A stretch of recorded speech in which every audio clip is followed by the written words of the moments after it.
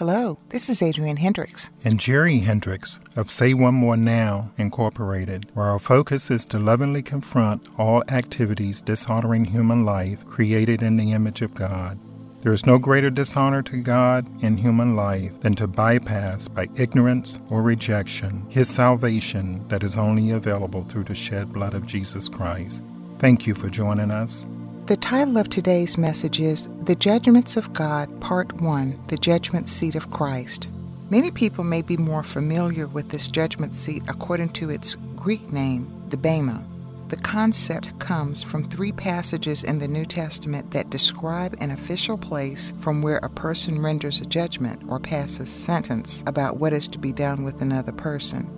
The first one at Matthew chapter 27, verse 19, had to do with Pontius Pilate as he sat in judgment over Jesus. The next 2 passages, both from the 18th chapter of Acts, described how an accusation against the Apostle Paul before the local deputy was refused adjudication and the main accuser was beaten before the judgment seat. According to Thayer's Greek-English lexicon, the word Bema, as it is used in these passages, is a raised area, sometimes with steps leading up to it on which a judge is seated. The judgment seat of Christ comes from 2 other New Testament passages, both of which warn believers about how to live. This includes how we think about others. Romans 14, verses 10 through 12 says, "But why do you judge your brother? Or why also do you despise your brother? For all shall stand before the judgment seat of Christ. For it is written, As I live, says the Lord, that every knee will bow to me, and every tongue confess to God. So then, each one of us will give account concerning himself to God." In 2 Corinthians 5, verse 10 says, "For we must all appear before the judgment seat of Christ, that every one may receive the things done in his body according to that he has done, whether it be good or bad." Now, this judgment seat is not the place where our salvation is determined. That is settled when someone recognizes the reality of what Jesus has done for them.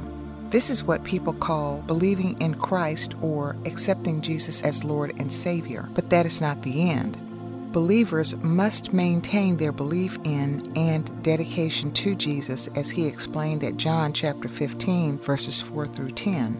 "Abide in me and I in you. As the branch cannot bear fruit of itself except it abide in the vine, no more can you except you abide in me. I am the vine, you are the branches. He that abides in me and I in him, the same brings forth much fruit, for without me you can do nothing.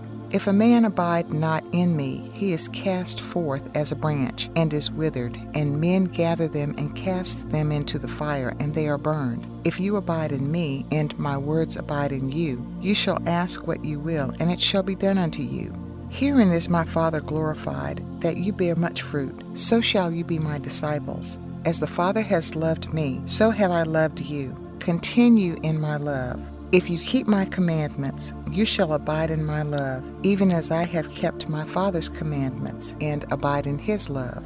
The writer of the book of Hebrews echoes this warning at chapter 3, verses 12 through 14. "Take heed, brethren, lest there be in any of you an evil heart of unbelief, and departing from the living God. But exhort one another daily, while it is called today, lest any of you be hardened through the deceitfulness of sin. For we are made partakers of Christ, if we hold the beginning of our confidence steadfast unto the end.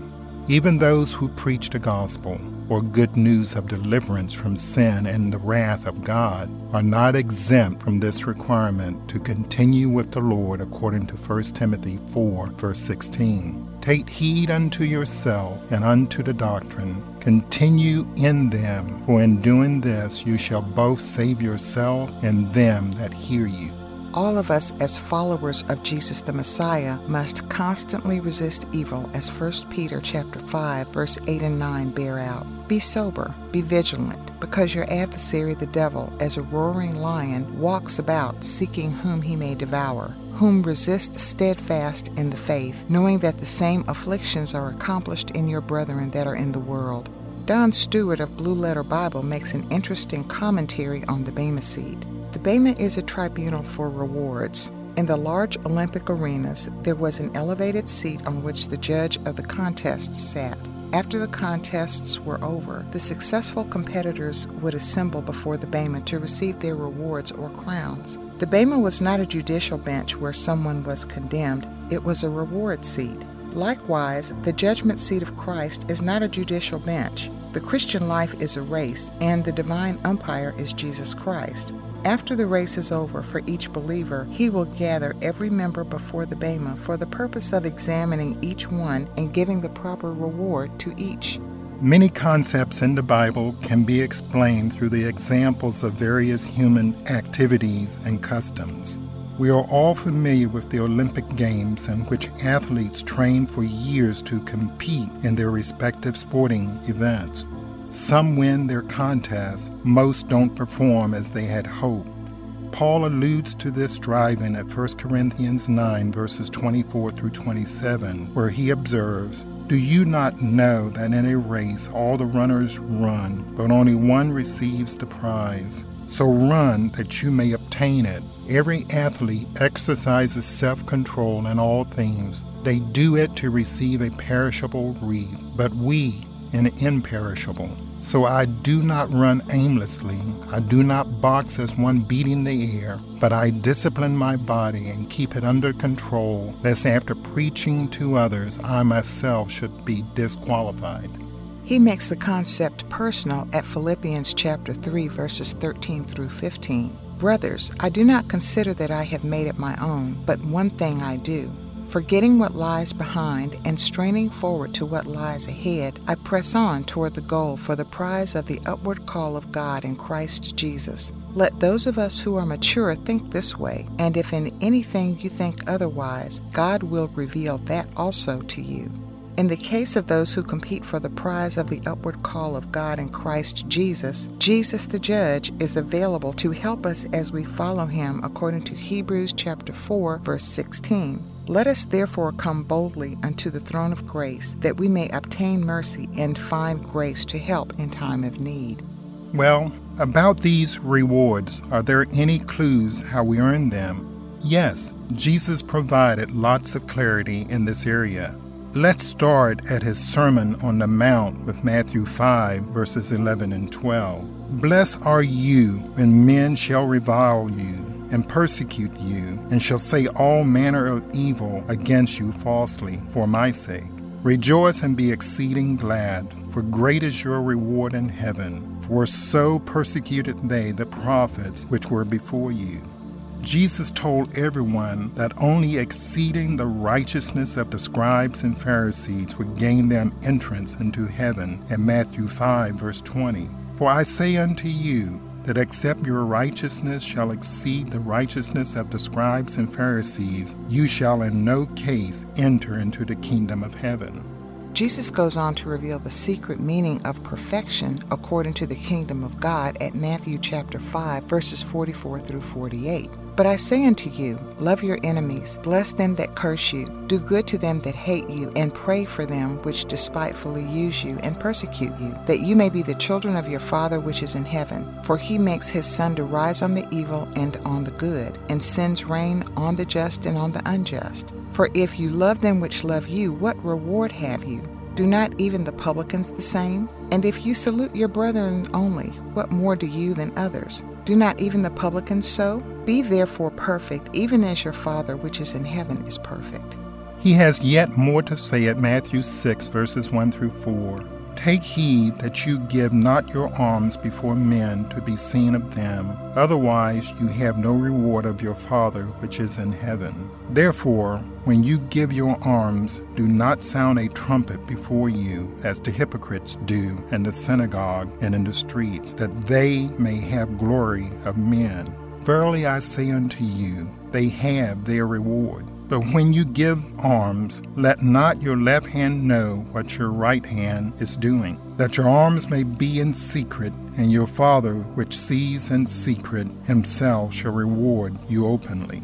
And Jesus has this for those who believe that the only things worth striving for are on earth, at Matthew chapter 16, verses 24 through 27. Then said Jesus unto his disciples, If any man will come after me, let him deny himself, and take up his cross, and follow me. For whosoever will save his life shall lose it, and whosoever will lose his life for my sake shall find it. For what is a man profited if he shall gain the whole world and lose his own soul? Or what shall a man give in exchange for his soul? For the Son of Man shall come in the glory of his Father with his angels, and then he shall reward every man according to his works.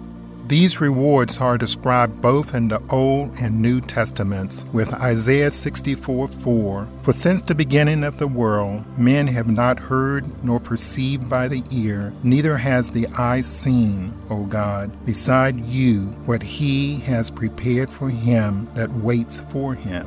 And its echo at 1 Corinthians 2:9-11. But as it is written, Eye has not seen, nor ear heard, neither have entered into the heart of man the things which God has prepared for them that love him. But God has revealed them unto us by his Spirit. For the Spirit searches all things, yes, the deep things of God. For what man knows the things of a man, save the spirit of man which is in him? Even so the things of God knows no man, but the Spirit of God. And what might these rewards be? It appears they will be equitable for those who receive them, that is, they will be in proportion to what was done to earn them.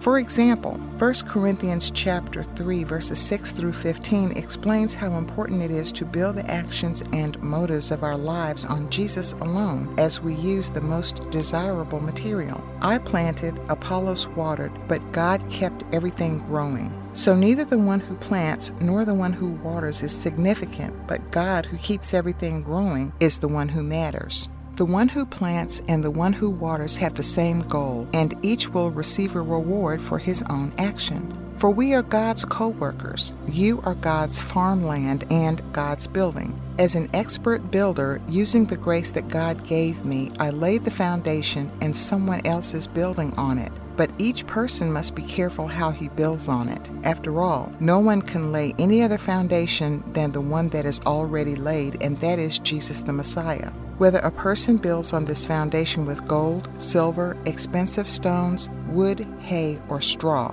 the workmanship of each person will become evident, for the day of judgment will show what it is, because it will be revealed with fire, and the fire will test the quality of each person's action. If what a person has built on the foundation survives, he will receive a reward. If his work is burned up, he will suffer loss. However, he himself will be saved, but it will be like going through fire. One glimpse the Bible gives has to do with the crowns that will be earned. Some say there are 5 types of crowns, but let us see what is written.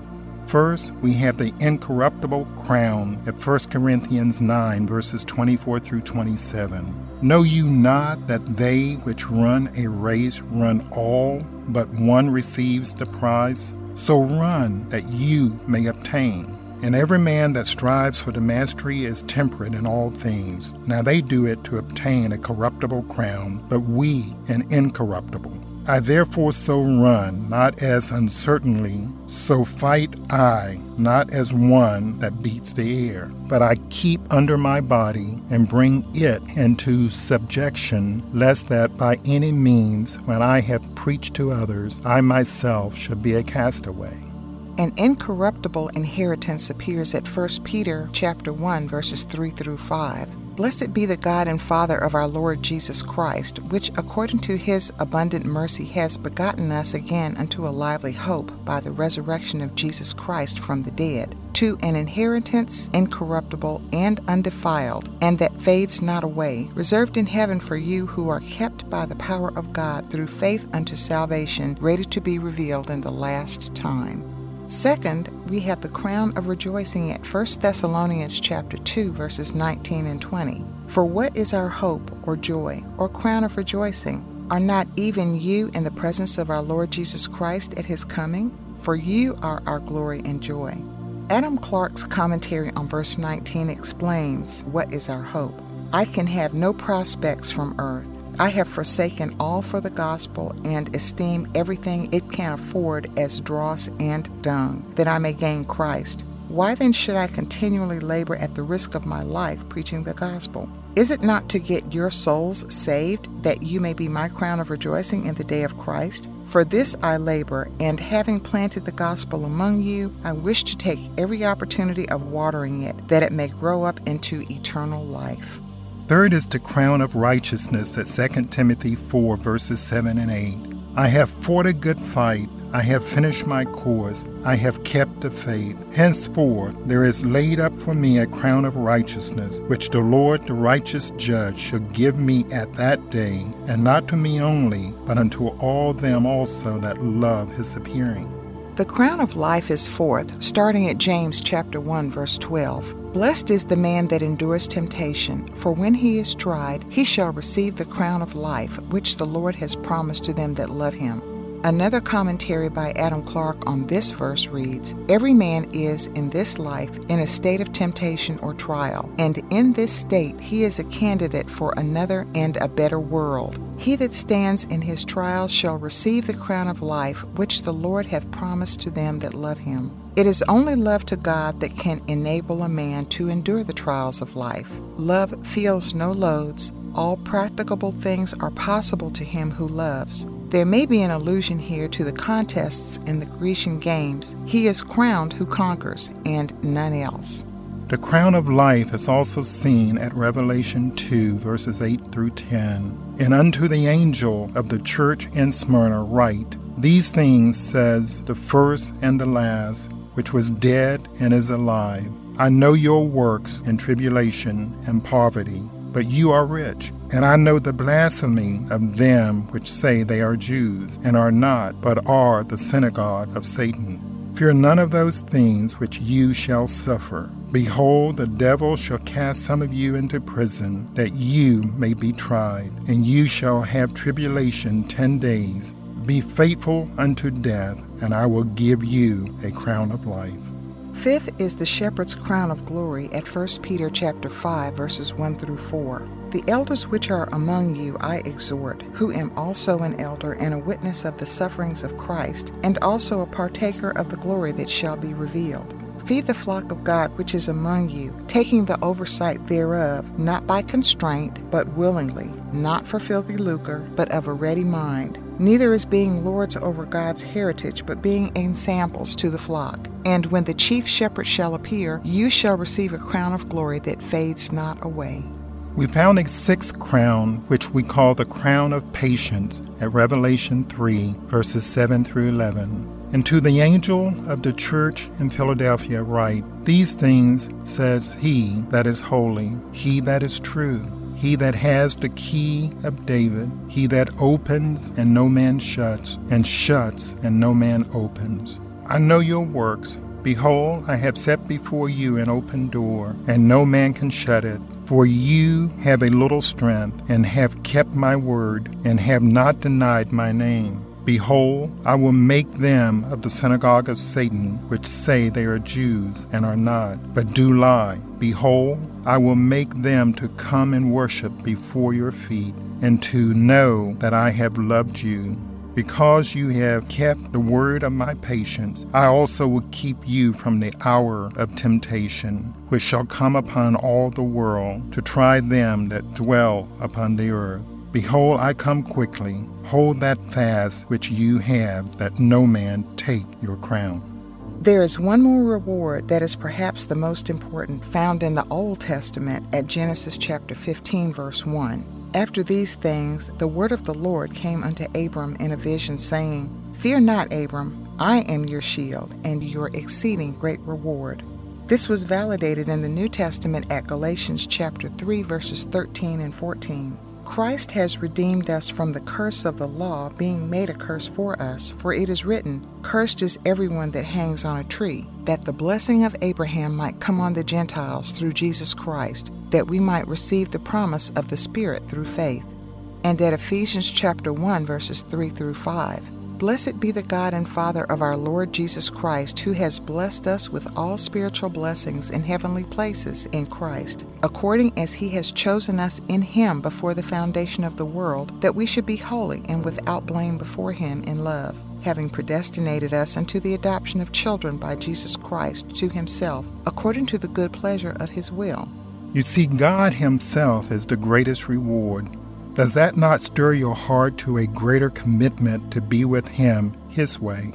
2 Thessalonians 1 verses 4 through 6 promises that God's sure judgment will be righteous even if we go through distressing times, so that we ourselves glory in you in the churches of God for your patience and faith and all your persecutions and tribulations that you endure, which is a manifest token of the righteous judgment of God, that you may be counted worthy of the kingdom of God, for which you also suffer, seeing it is a righteous thing with God to recompense tribulation to them that trouble you.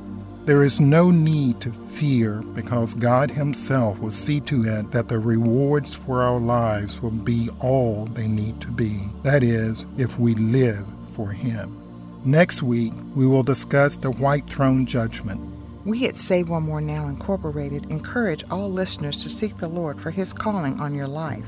If you are faithful to spend time with him throughout the day, you will come to know without a doubt that he really loves you and he has a purpose for your being here. You can hear this message again on our website at saveonemorenow.org. We can be reached by email at truelife@saveonemorenow.org, or our telephone number in the United States, 850-727-0493. We look forward to joining you next week and ask you to remember, life is good. God gives life. God is good.